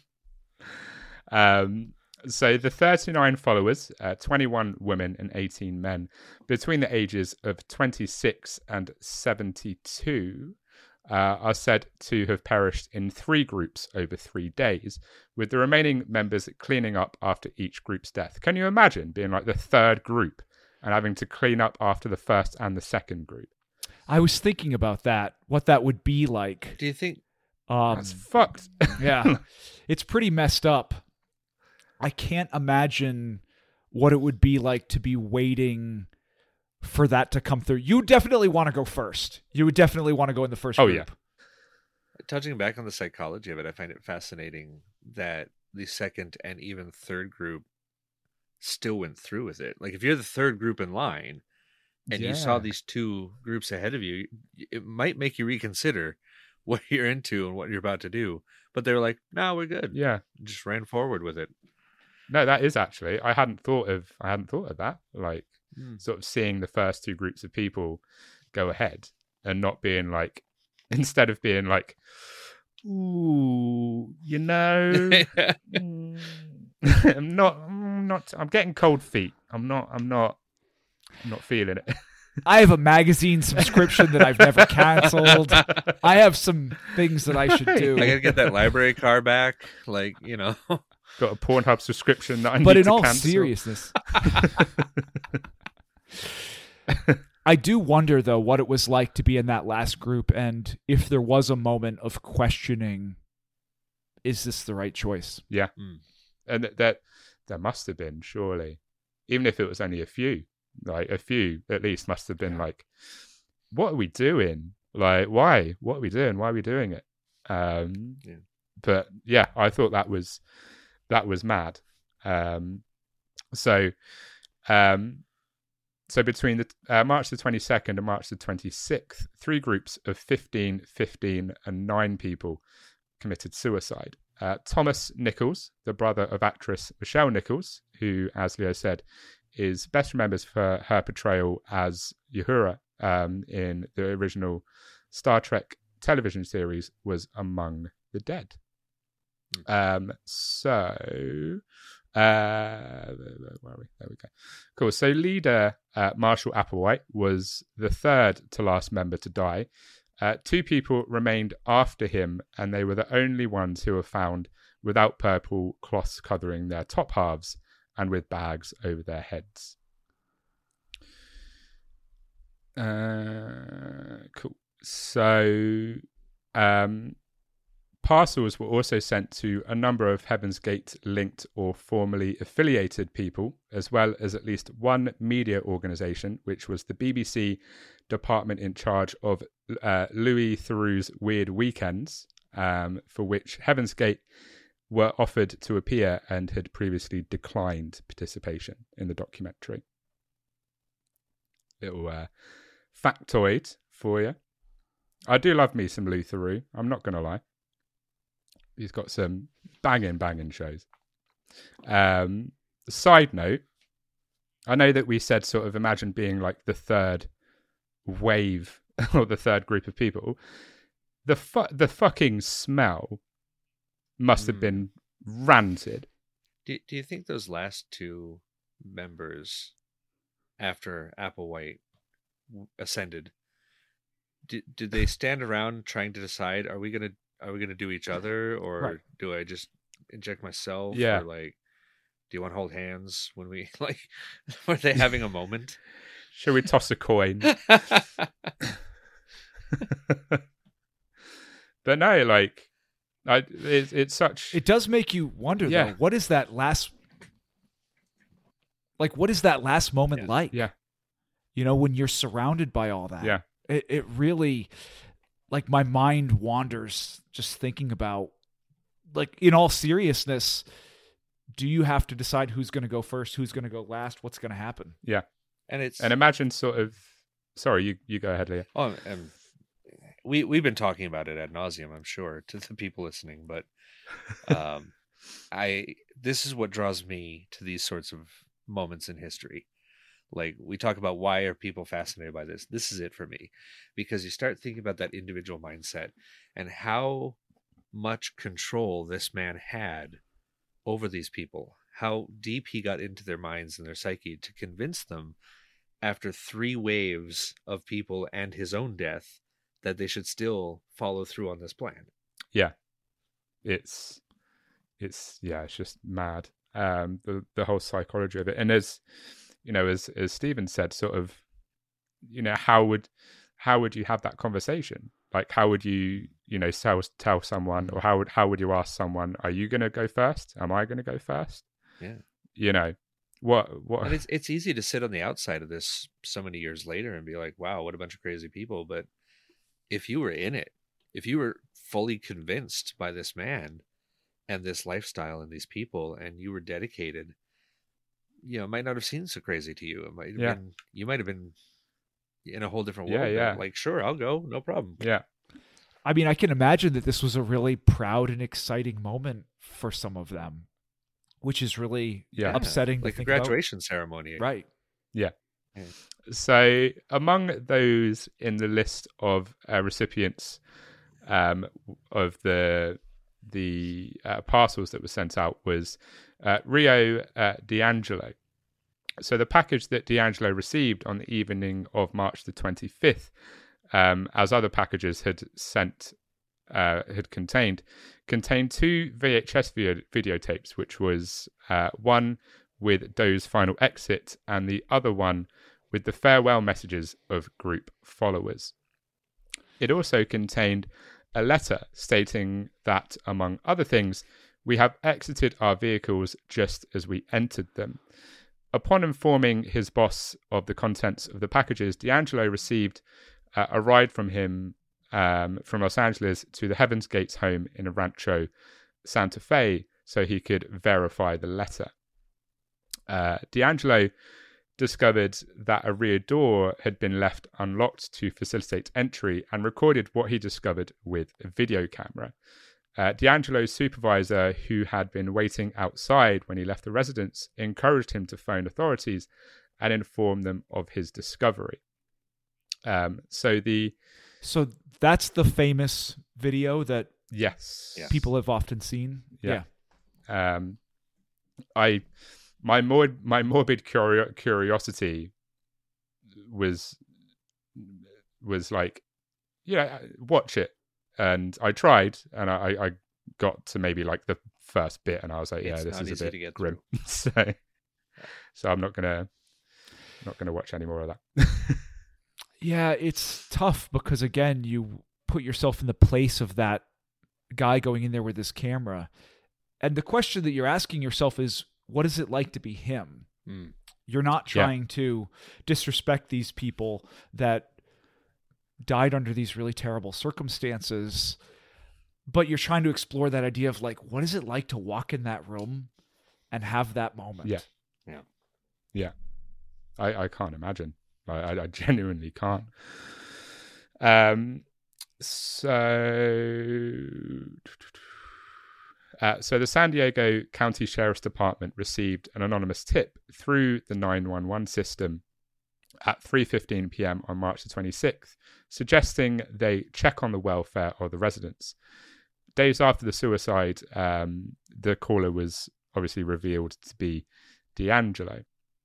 So the sole deputy who arrived on the scene first spotted 10 dead, and was nearly overtaken by the pungent odor. And obviously that's because the bodies were already decomposing in the hot California climate. So I can imagine, like, that smell as you first walked in was something else. Like, oof, horrible stuff. So after a quick search revealed no one living, 2 deputies withdrew until a search warrant could be obtained. Then the bodies of all 39 people were eventually cremated. So the event was widely reported in the media as a case of mass suicide. When news of the suicides and their connection to Comet Hale-Bopp broke, Alan Hale, the comet's co-discoverer, was brought into the discussion.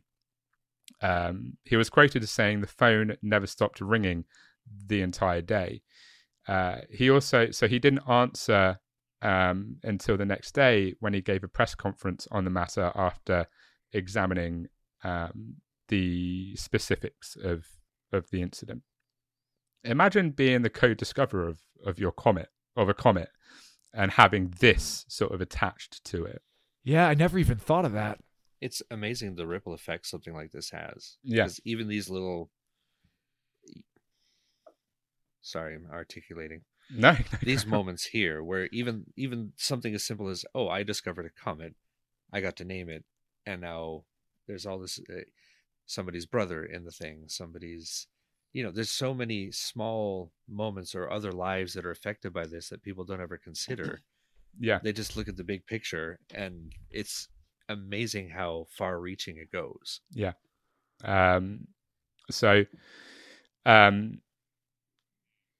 This little sort of section, earlier we were talking about how people that had left the group, how it sort of mentally affected them, and this section we'll go into that a little bit. And obviously it affected them pretty severely, at least a few of them it affected severely. So the news of the 39 deaths in Rancho Santa Fe prompted a 58-year-old man from Marysville, California, to commit suicide. In a note dated March the 27th, it was stated, I'm going on the spaceship with Hale-Bopp to be with those who have gone before me. And it also replicated some of the details of the Heaven's Gate suicide as they had been reported in the media up to that time. On March the 31st, a friend discovered the man deceased, and he had no known ties to Heaven's Gate. So he wasn't even involved in any way, shape, or form. Wow, I had no idea about that. Which is insane, that someone with no ties at all can be like, I believe so wholeheartedly in them and their message that I'm going to do what they did. Yeah, it speaks to the power, which is of mad. Belief and the power of wanting to be a part of something. Yeah, 100%. So at least 3 former members of Heaven's Gate ultimately died by suicide themselves in the months after the mass suicide event. On May the 6th, 1997, Wayne Cook and Chuck Humphrey attempted suicide in a hotel in a manner like that used by the group. Cook died and Humphrey survived the suicide attempt. Another former member, James Perky Jr., died by suicide by a self-inflicted gunshot wound on May the 11th. Humphrey, who had survived his first suicide attempt, unfortunately, ultimately was successful in killing himself in Arizona in February 1998. So many have referred to the incident as a mass suicide.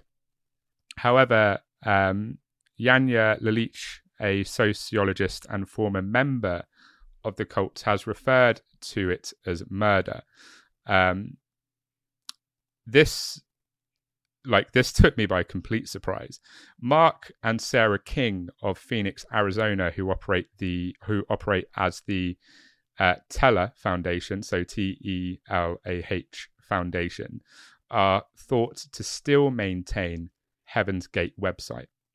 Like, that's still up, that's still live. Mm-hmm. which is mad. Literally browsing it right Like now. 20 It's something years after. Yeah. They did add a nice section at the bottom, their policy against suicide. So I suppose that's something. Oh, I actually haven't been on the website myself. I just I didn't even know it was still running. It is. Oh wow. Yeah. Wow. And that's the thing. It's Um, like it's actually being updated. So somebody is still managing it. It looks very 90s. Like the website is still very. I can imagine it looks like they haven't done a lot with it, extremely, but 90s. it's clear that somebody has touched it up here and there. So it's fascinating. That's insane. So to finish the episode off, I want to talk about what I found out about the stages to quote unquote graduate to the next level and the structure of the cult, because it's just a bit insane, and I had to put it in, just a little bit. So, according to Heaven's Gate, once the individual has perfected himself through the process, there were 4 methods to enter or graduate to the next level. One of them was physically board a TELAH spacecraft and transfer to a higher level body.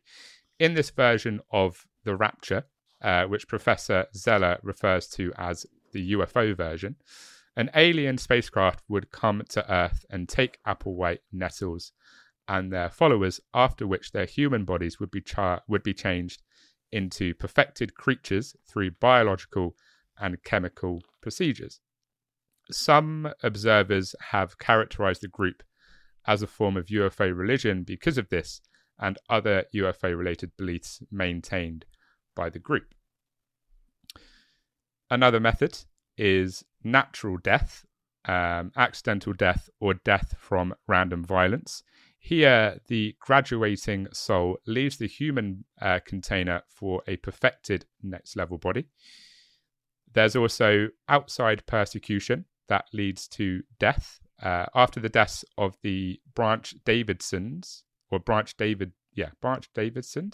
in Waco, Texas, and the events involving Randy Weaver at Ruby Ridge, Applewhite was afraid the American government would murder the members of Heaven's Gate.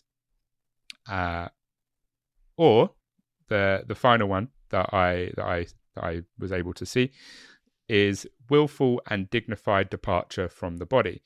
Near the end, Applewhite had a revelation that they might have to give up their human bodies in order to progress to the next level, as Jesus had. On the 22nd and 23rd of March, 39 members committed suicide and graduated. So yeah, those were some of the ways in which you can graduate to the next level, and yeah, that's just a bit insane, isn't it? Dom, can you imagine trying to explain that to the people in your group? I know. Like, can you imagine being like, no, it's easy if you just listen for a minute. So it's like you get on the ship and then your human body that changes. No, stop trying to think ahead. Just listen for a second.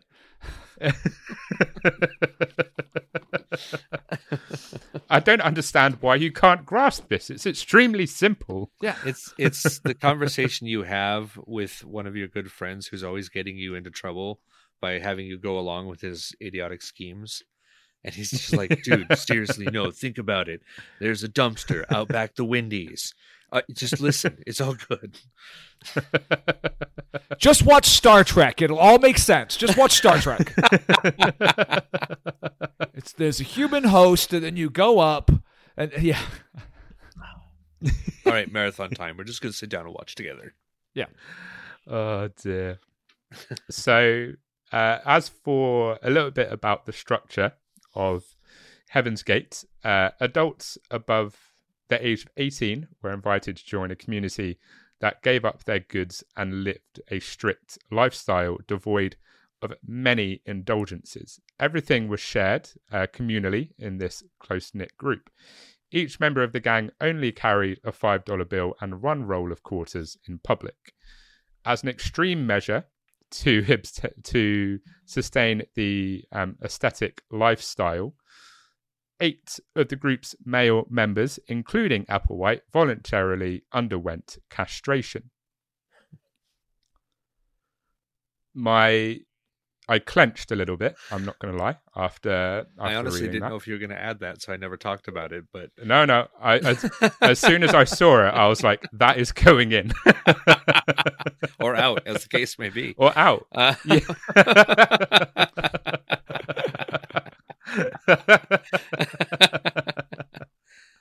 God. I don't know. I fully respect the mindset of somebody who's ingrained into this and believes it 100%, because it's, as I say, easier to sit here and laugh about it after the fact. But if I was in any group at all and they're like, okay, it's castration day, I probably would revoke my membership. I'd be like, yeah, I'm good. I'm out. I had enough fun. I'm gone. Gonna go to the pool. Yeah. See you there. That's it. And at least Right, one guy that's just did. At least one guy did leave because he just couldn't go through with it. Yes, he did. But yeah, I just be like, yeah, sorry, that's a no from me. Sorry, Marshall. I appreciate. There's a limit to how much I'm willing to put up with. Yeah, exactly. That's the line. You know, like, I don't use $5 to my pocket. Poverty, living in tents. Cool. Castration. That's it. Gotta set boundaries. That's it. Right, we're going through a dry spell, Marshall, but I still don't want to leave. I still don't want to lose it.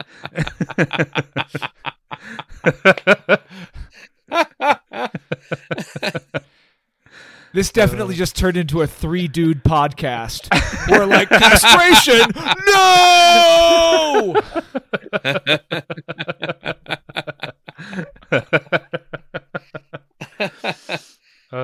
If you're into it, I'm not shaming. I'm just saying it's not my thing. That's all. Yeah, that's not my jam. Not my jam. So the group attempted castration. So at first, the group attempted castration by having one of the members, who was a former nurse, execute the procedure. But this failed, like, miserably. It nearly resulted in one of them dying and forcing at least another member to leave Heaven's Gate, as Stephen said. Following this initial castration, all subsequent castrations were performed in a hospital. I mean, it probably should have. I don't. Why did it maybe take? Start there. Why did it take a botched castration for them to think maybe this would be better in a hospital? What your viewers can't see right now is that all 3 of us were holding our breath during that whole part.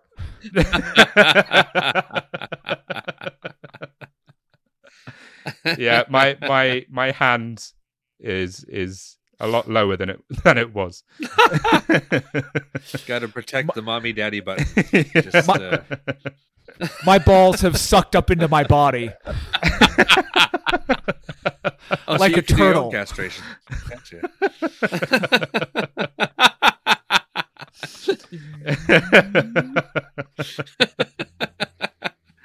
Oh dear. So under the business name Higher Source, the group made money by providing professional website development to paying clients. Obviously, they probably could have used some of that money to do their own professional website development, but hey ho. I mean, it was the 90s. All the websites look like that. I mean, that is true. That is true. But, you know, it's 2022 now. Surely they could update it a little bit. Nah. They like the retro. They like the retro look. That's what it is. It's been around so long now, it's actually cool again. So the group was also dubbed a cyber sect by cultural theorist Paul Virillo because of its extensive reliance on computer-mediated communication as a form of communication prior to its collective suicide. And To finish off, as we have alluded to a few times, the group's website is still up and running in January, as of January 2022, and it's still up and running now, 24 years after the mass suicide, or 25 years after the mass suicide. So yeah, the group's website is still up and running over 20 years after the event. Who got that shitty job? Who was like, we're all going to ascend. You get to stay behind and run our GeoCities website. I think they left a note for Jeff, who was always late to the meetings. Do you He's like, if you're not here on time, this is now your job. Jeff, the poor intern, got lumped with that one. Oh my god. He's still unpaid. Yeah. True. It's all still volunteer work. Poor Jeff. That's it. So that is the cultastic bonanza of the Heaven's Gate cult. Which, yeah, it's mad. Like that. If you didn't know about Heaven's Gate, like this entire thing just seems like a Hollywood script. Right? It's insane. Leo, Stephen, cult, thoughts, feelings. How did you find that? I mean, it was very interesting, and I certainly had a lot that I didn't know about Heaven's Gate. So that was really interesting to hear. I really appreciate your perspective on it too, because I have to tell you, I won't name names, but I did listen to one other podcast just to get kind of familiar with everybody's names and kind of get it back into my head. And holy shit, it was awful. Oh no. It had UFOs. It had UFO noises underneath it every time they talked about the UFO. Oh god. It had this like lute music, like you were walking into a Renaissance fair. Oh god. Oh no. So, first of all, you've beat them. They're great. You're great. You've done a great job. But also, it is such a strange story, but I do want to just double back for a moment. Mm-hmm.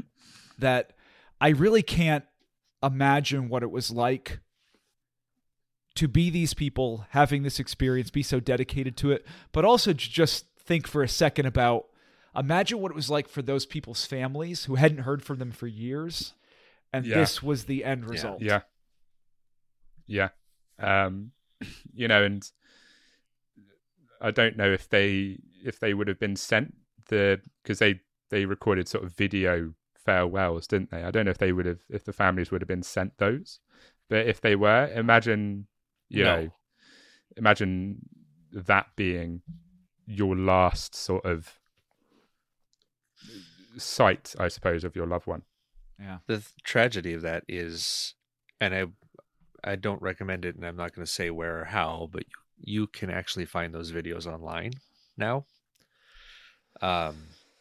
When I was studying cults in general when I was younger, and to Stephen's point earlier, this was all the news when it came out, and people went nuts over it. So of course, I did my own deep dive with what was available during the day, and they didn't make those videos for the families that they left behind as sort of just a general, okay, my understanding, I might be wrong, but it was a general, here's what this is all about, and we're actually happy to be doing it, just in case the news got hold of it or what have you, in the wake of things like Jonestown, where it was just labeled as, evil this, evil this, evil this. So they sort of prepped with, hey, no, we're good. We're doing this on purpose because we're all in. And that makes it a little more disheartening when you figure now, perhaps now somebody related to this who had not heard anything, what was going on and all that, and they were to go online and find those videos, and that's the last memory they have of the person they loved. And it's just tragic at the end of the day. Oh, 100%. 100% agree. So I know that you guys said earlier in the episode, but just as a reminder for people, where can people find your show and where can people follow you on social media? Well, we're all over Twitter and Instagram. And Spoils of Horror can be found on Spotify. It can be found on, Podcast Addict. It can be. Why is it that we get to this point and then I can never remember where our own show can be found? It's really simple. Search for Spoils of Horror on every social media. You'll find us. There we go. Yeah, I'm naming stuff that nobody listens to. Like, don't forget to find us on Podcast Addict. One day, inevitably, we'll have a central hub website, and it'll all be good. But Just, until then, how about Google... Apple? Try that. How about Apple? or Spotify? The two names that we say all the time at the end of our show. Maybe try those. If in doubt, just Google Spoils of Horror, and I'm sure you'll find them. But thank you again for coming on, Stephen and Leo. It's been an absolute blast. It's been a good old 2 hours. I've thoroughly enjoyed it.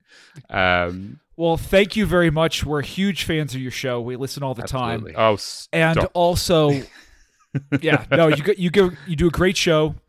Thank you very much for that. And we just want to say thank you to all your listeners who will probably be listening in 2025, 2026, when you actually decide to release this show because you're just so desperate for material. Once the comet comes back around and you're allowed to put it out to the universe. You're just going to tuck this as far back as you possibly can. I'm thrilled to have been one of your greatest mistakes for your show. I appreciate it very much. If it's you've been my best mistake, guys. If that's any consolation. That's exactly the opposite of what my mom said. Sorry. But I do want to extend an invitation.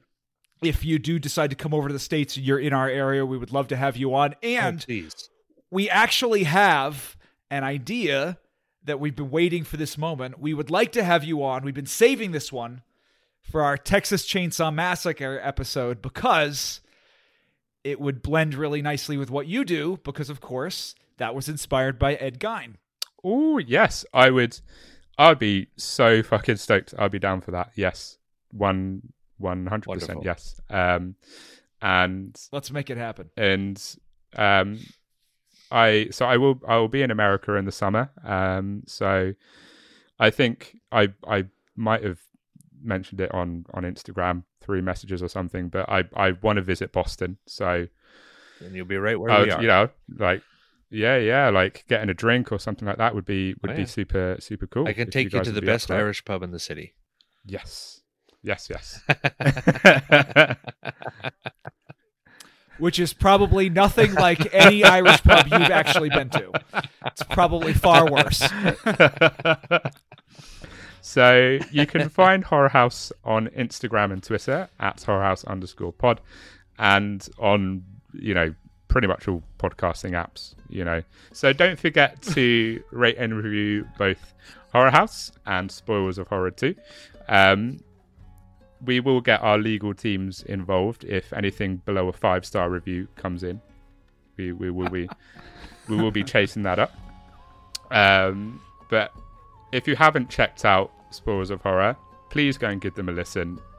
Honestly, you guys are doing amazing work, and I thoroughly enjoy tuning into your show. So give them all the love they deserve, because honestly, Stephen and Leo, you are smashing it. Very, very much so. Thank you. Oh, you are more than welcome. So all that's left to say from me is until next time, stay spooky. Stephen, Leo, would you like to give a little sign off? Bye, everybody. You guys are great. I can't beat that enthusiasm, so I'll just say, see you later, meatbags. Beautiful. Bye.